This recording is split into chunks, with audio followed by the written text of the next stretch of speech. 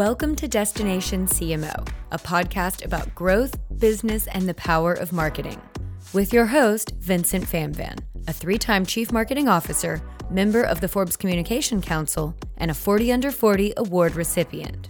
On this show, we invite our guests to share the most important stories happening today in business and tech, told through the lens of a senior marketing leader. If you enjoy this episode, don't forget to like and subscribe wherever you get your podcasts.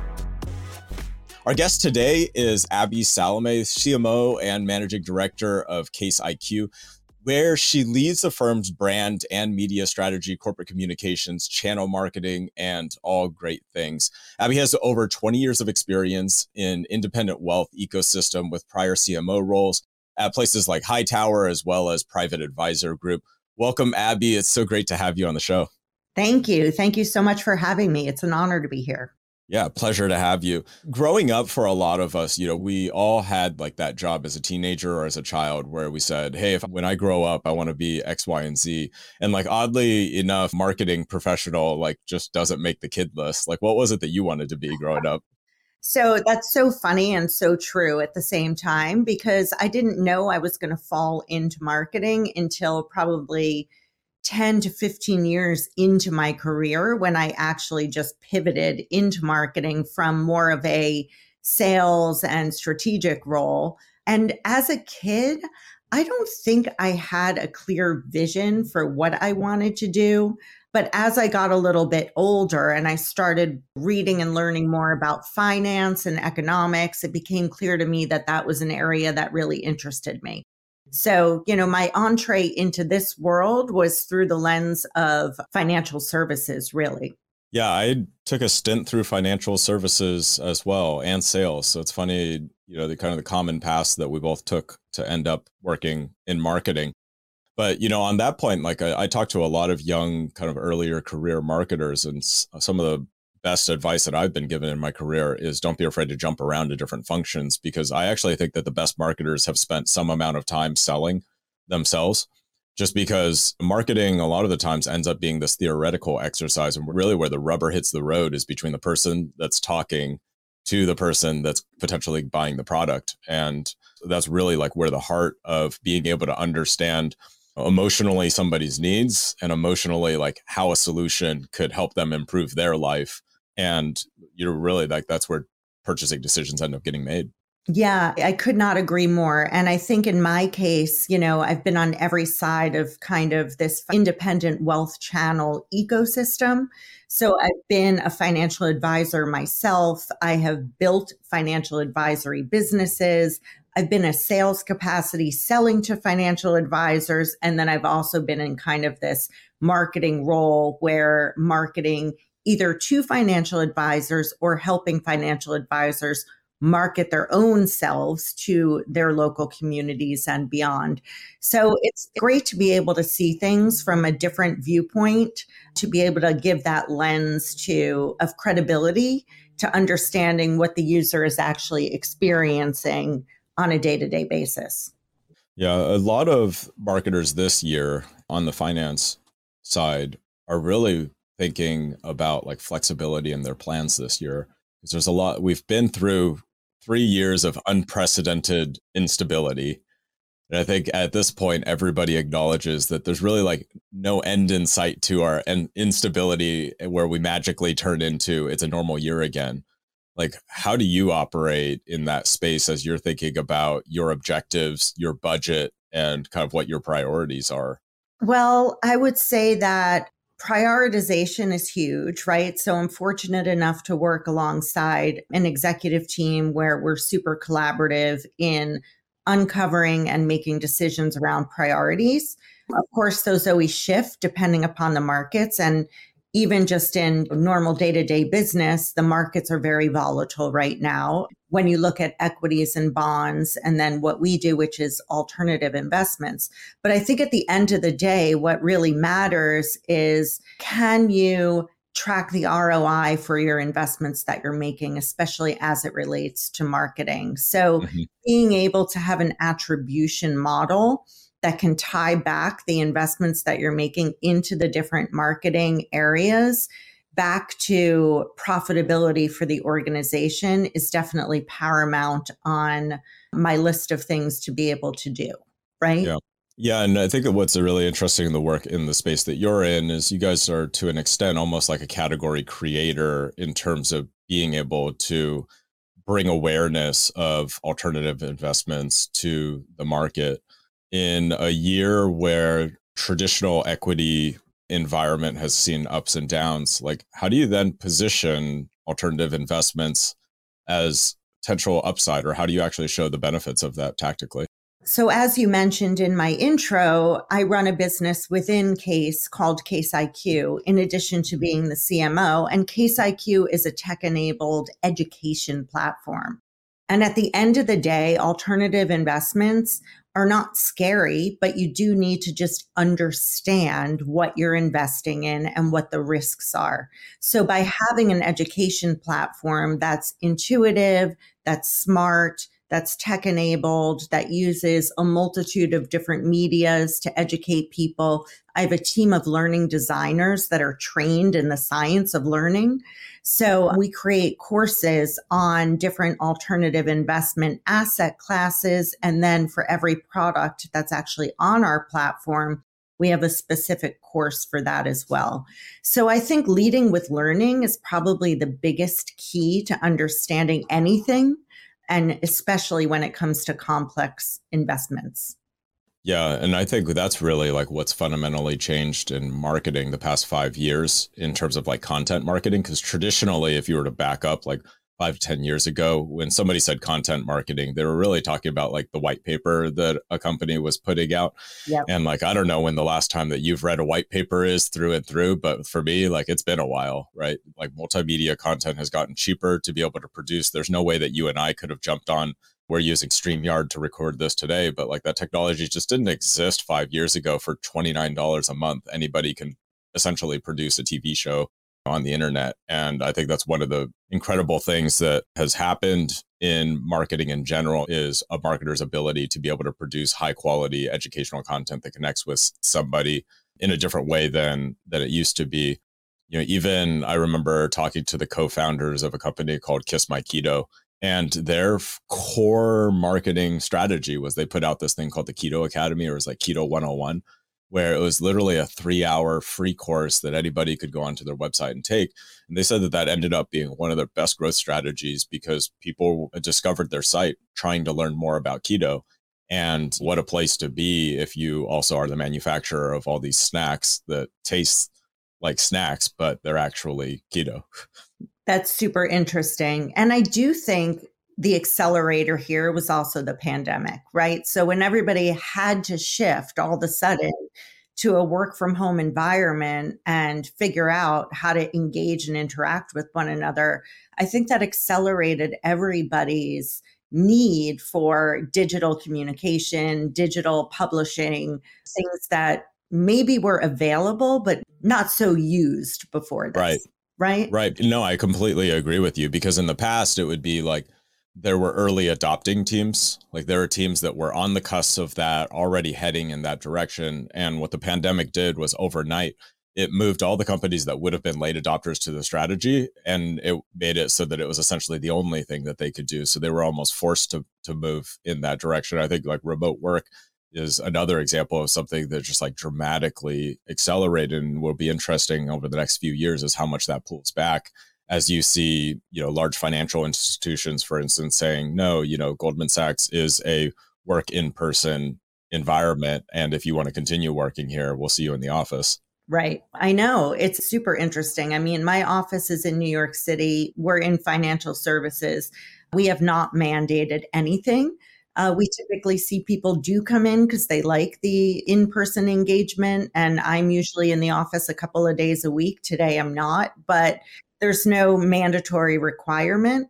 I do think for the younger generation, in order for them to learn interpersonal business skills like the water cooler talk or the coffee talk that happens when you're passing through in the cafe, there's some benefits there that maybe have been missed over the last couple of years.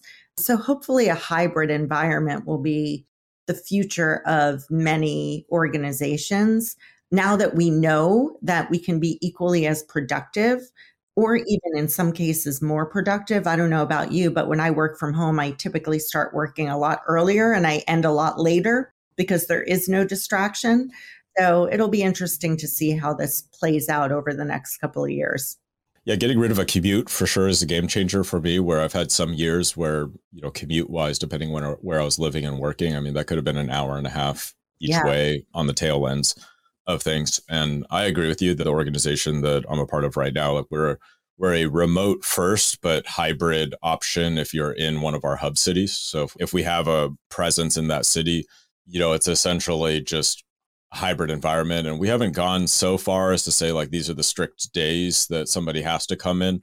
The team has kind of organically gravitated towards Tuesday, Thursdays as the days in. And then you have a core group that'll come in on Wednesdays too. And then it's just kind of generally accepted that Monday and Fridays are just remote days.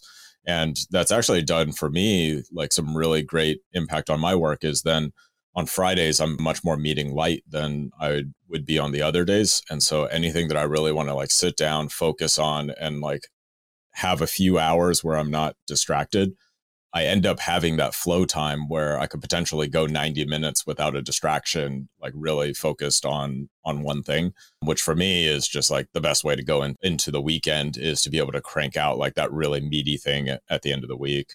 Yeah, I mean, I'm a little jealous because I would say that 90 minutes doesn't happen for me except on the weekends. For me, it's just you got to put it on the calendar and you got to try to protect it. Yeah, it's true. You got to defend the space, right? Yeah.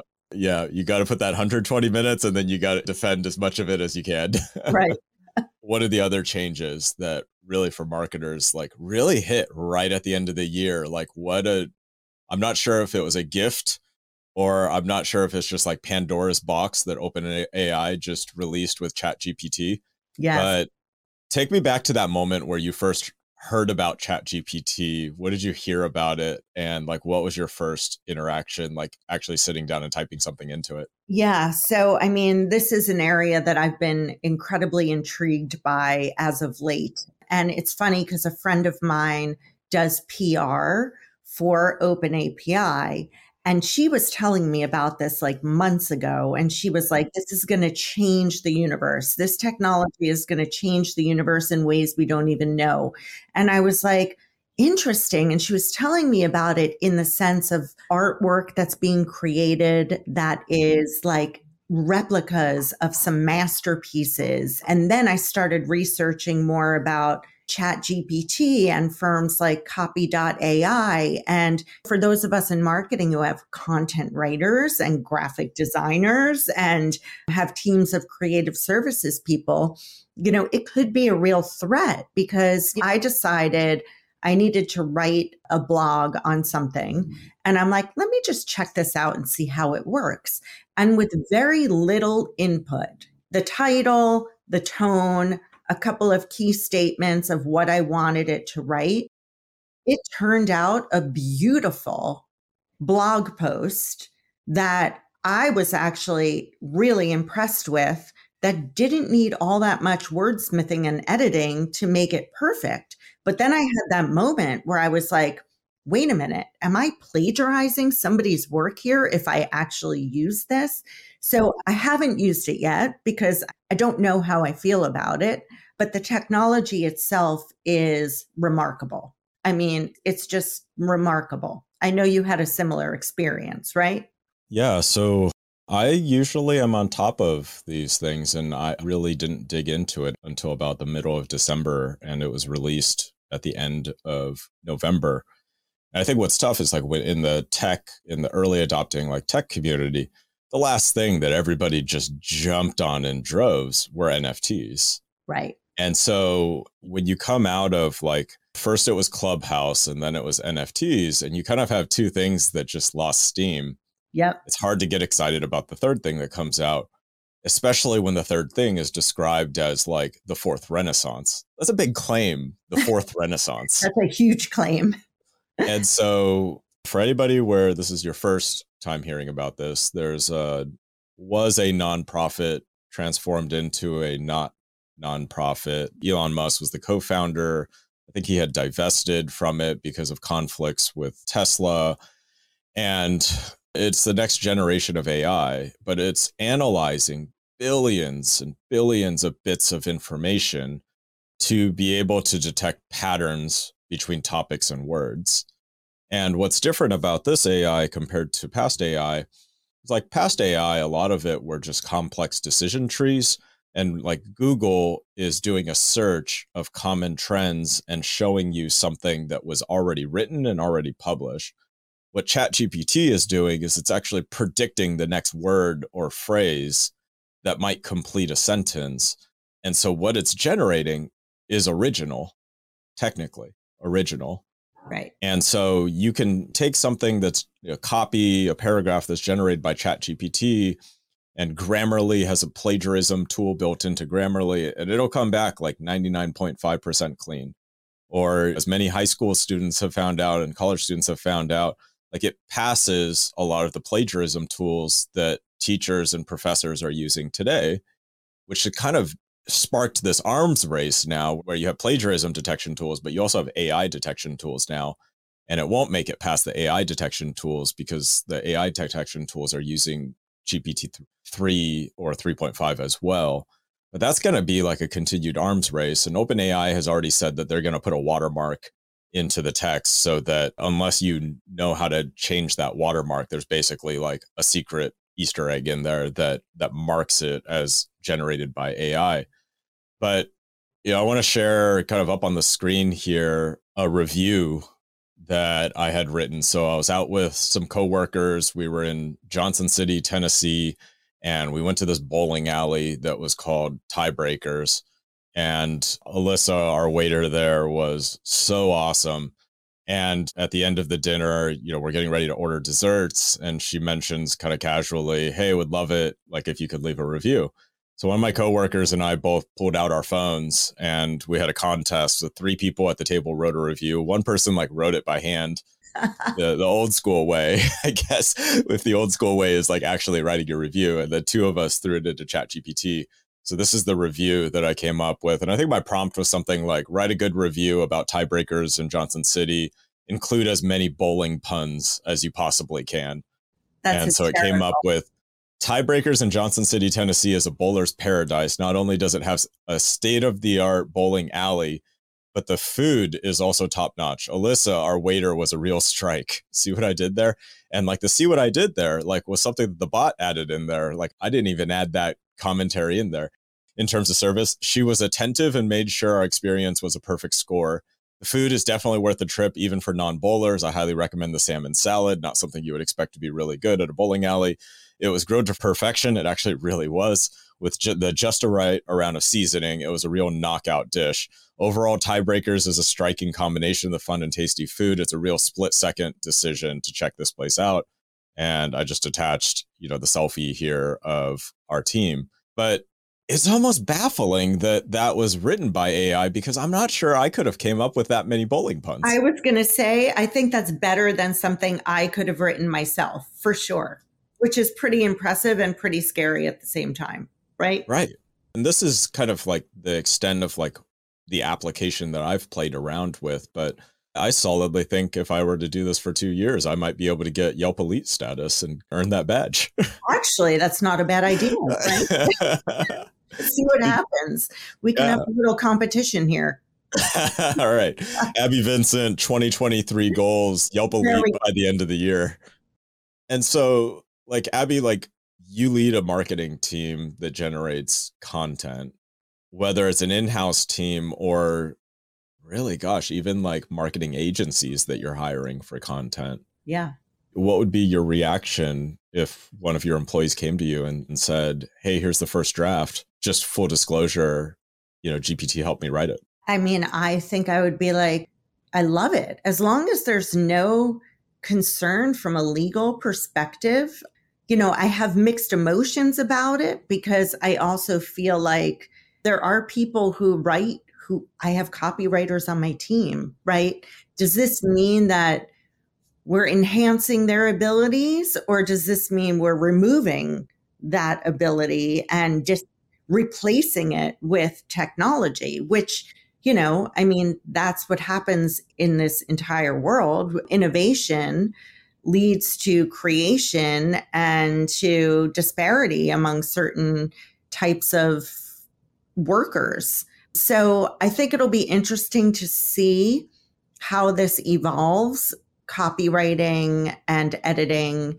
And like you were saying, we use Grammarly as well in our marketing organization. But I think that I would be impressed that they thought to try it for something. And then obviously we would want to put our own spin to it because we have a very unique style of writing and a very complicated investment tree that we work with. But I don't know. I think it's too soon to determine whether or not I would feel comfortable using this across the board for every piece of content that we're delivering, right? Yeah, I think I'm not too far from where you are, which is stay close and watch how the technology evolves. The limitations of GPT-3 right now is, although it's analyzing billions of pieces of information, it is outdated information. Right. So there are some industries and some contexts where having outdated information would be horrible. Real estate, for instance, being one of them, because I think the last year that it was pulling the information from was like 2018 or something like that. So if you were to write a blog post, it wouldn't be surprising to get a blog post that's like, now is the perfect time to buy a house with record low interest rates and plenty of inventory. It's time to jump on that now if you want to buy a house, which obviously that is what things were at in 2017 and 2018, and very much so not there anymore in 2023. So I think that there's places like that to be careful. But I mean, what the critics say is that AI has a bias towards discrimination of marginalized groups and that it exacerbates that. When you take a look at like AI detecting like facial recognition, the challenge is that the darker your skin, the less accurate the AI is. And so you will get a lot of false positives where the AI might say it's one person, but that actually is less accurate the darker your skin color. So there's definitely dangers there.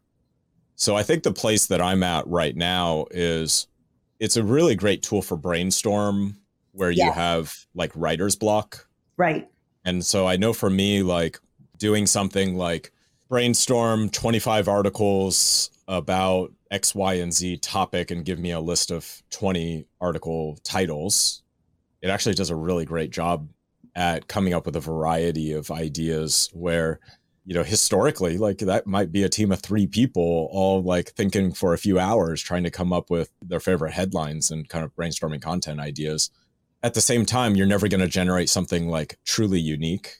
True.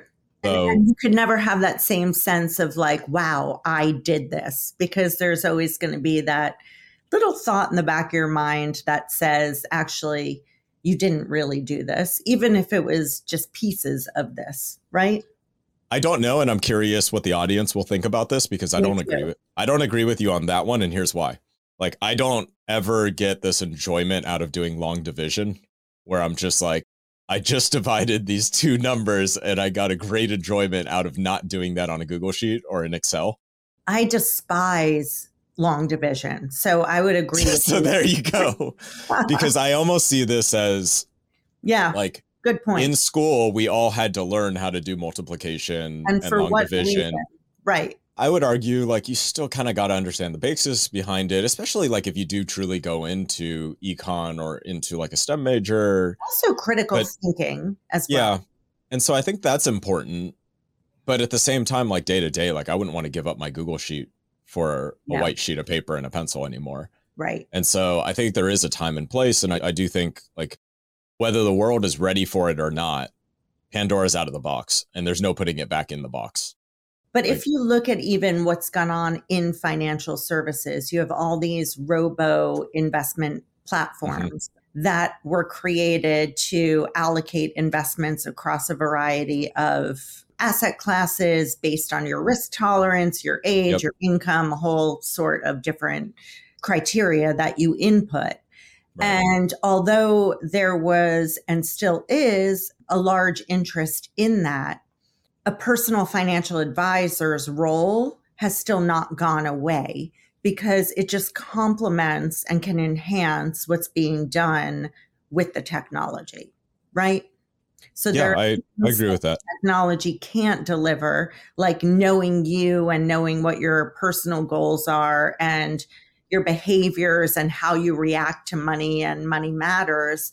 Those things a tech platform probably can't do for you. There will always be the need for an in-person financial consultant, in my opinion. Yeah, I mostly agree with that. I think that there will be early adopters that will adopt technology before it's even proven out. And I think that there will be 40% of the late adopters who literally will never change unless everybody that they know jumps on the adoption of whatever that thing is. I think the smartphone is a good example of that, where at least in Western countries today, you have really, really high adoption. But I mean, that wasn't, this thing that happened overnight when Steve Jobs got on a stage and said that he was combining a phone, a camera, and an internet browsing device. A lot of people were just like, why would I want that? Right. Which is insane to think about now. Yeah, I completely agree. Like the thought of carrying a standalone MP3 player Right. now just seems really silly unless you're, I guess, running. But even if you're running now, many people would just use an Apple Watch with AirPods. Yeah, for sure. Such a fun conversation. Yeah. So kind of twisting a little bit, this is Destination CMO. So we obviously talk about the careers of marketers. Talk to me a little bit about like your path to that CMO role. Like, what are the things that you did to be able to get ready for that? What are some of the experiences that you feel like are necessary for somebody to be able to head in that direction? Yeah, I mean, I think the ability to really understand what people do in all areas of marketing makes a lot of sense. I personally don't feel like I need to be an expert in every area. That's why I hire people that are better at what they do than what I could do. But I think it's just having an understanding of the business model and what you're trying to achieve and what the drivers of growth are for that specific industry. It's not so much that the tactics or the approaches change, but I think that leadership in general is really about people and leading people. And I take that really seriously. So, when I look at my team, for example, and I say this all the time to them, it's not about me. It's really about what I can help them achieve in their own careers. I mean, I'm at a stage now where I have been in this business for a really long time and I've got older teenage kids and it's not really about my career anymore, so to speak. It's really much more about how can I cultivate the next generation of marketers? How can I encourage people to be passionate, enthusiastic, and excited about what they're doing? And how can I create a team culture where we're all in it together and nobody lets another person on our team fail? So I think that those are things that are really important to me today at this stage in my life. I agree with you on a lot of that. I think what's really interesting about marketing is like the channels and the tactics do change, but at its core, marketing is a human to human exercise. And the true test of that has been some of the best books on copywriting and messaging. The application that some of these books are talking about is like direct mail and billboards. And, those as channels have shifted, although direct mail is making a comeback.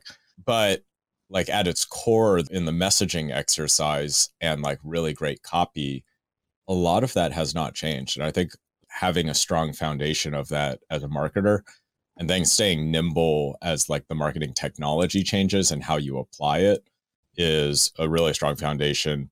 And then the other part, I think, is you've mentioned it earlier in your background, is just having a good grasp around the numbers and the analytics, because like marketing today is becoming a more data-driven exercise every single year. The days of not being able to have strong attribution are really behind us, but also the days of mass targeting of marketing campaigns, unless you're a consumer packaged goods or a mainstream product, which most marketers are like selling to a niche, whether it's B2B or D2C, in that niche marketing where there's a subset of the population that your product is perfect for. Getting really dialed in the segmentation and personalization abilities with technology now are just immensely different. Well, I would agree with you 100%. I mean, looking at marketing from a different lens, it's really all about behavior-driven activities that trigger different communications and marketing messages based on activity that's taken typically online, either in our platform, for example, or through our website or through our social channels. So technology has changed the way that we can deliver messaging and be much more prescriptive in our approach to who we're trying to reach and with what messages based on what their activity is. Yeah, absolutely. For somebody who wants to learn more about you or, follow your journey, where's the best place to stay connected? Definitely catch up with me on LinkedIn, Abby Salameh, and feel free to shoot me a line or reach out. It's been a pleasure to be here. Yeah, absolutely. Likewise, been a pleasure to be able to chat with you today. This has been Destination CMO, podcast about power, business, and marketing. And on this show, we have our guests share kind of their lens on the world and business and what's happening out there through that lens of being a marketer. Wherever you're watching this, make sure you like and subscribe. We'll see you on the next episode. This has been Destination CMO, hosted by Vincent Famvan. Because marketing careers are often highly specialized and rarely linear, Destination CMO invites senior marketers to share stories and insights from their professional journey. If you liked this episode, join the community by following us on social media. We have links to all our platforms in the show notes. And join us next time for the most important stories in business and tech, explained through the lens of a senior marketer. Thanks for listening to Destination CMO. This podcast is produced by Caroline Pickens and the team at Fresh Picked Studio. For more information, go to freshpickedstudio.com.